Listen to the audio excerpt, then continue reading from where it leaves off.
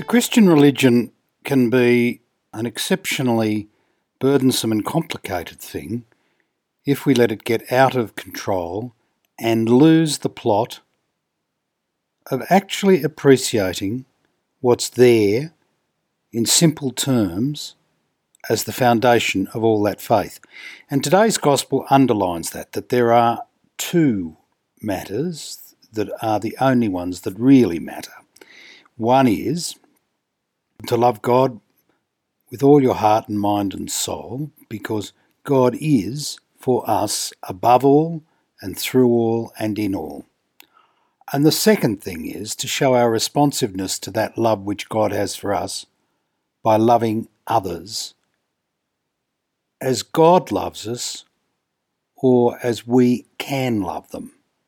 That's the nub of what our Christian journey is. Love God and love one another.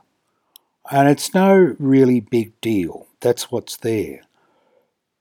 And if we get that, we've got the nub of what it is that Jesus came to us with, the message he came here to share with us, and then the message that he wants us to live and that he empowers us to live throughout our lives by his gift of the Spirit who comes to us in baptism. But of course, God is very active irrespective of whether we're Christians.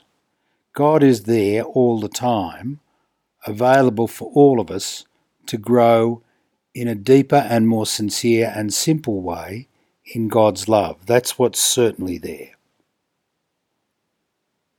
And the measure of it will be looking at our own experience and saying to ourselves, as we look in the spiritual mirror and say, am I living a loving life? And if you're like me, you have to be honest and say, sometimes. Sometimes I am. Other times I'm cranky and dismissive and neglectful of the way in which God is at work in my life and in our world, and I'm neglectful and unresponsive. So what's the way out of that? The way out of it is very simple. We turn to God and say, yes, Lord, I'm a sinner too. I get it wrong. I find it difficult to follow you as I should. But you are the one who can help me to follow you as you wish. So please do. Please come to me, transform me, make me new, take me into your love, and take me to the place where I can most clearly manifest the love that you have for me in the love that I have for others. I place myself in your hands for that. Lord God, give me the grace to do it.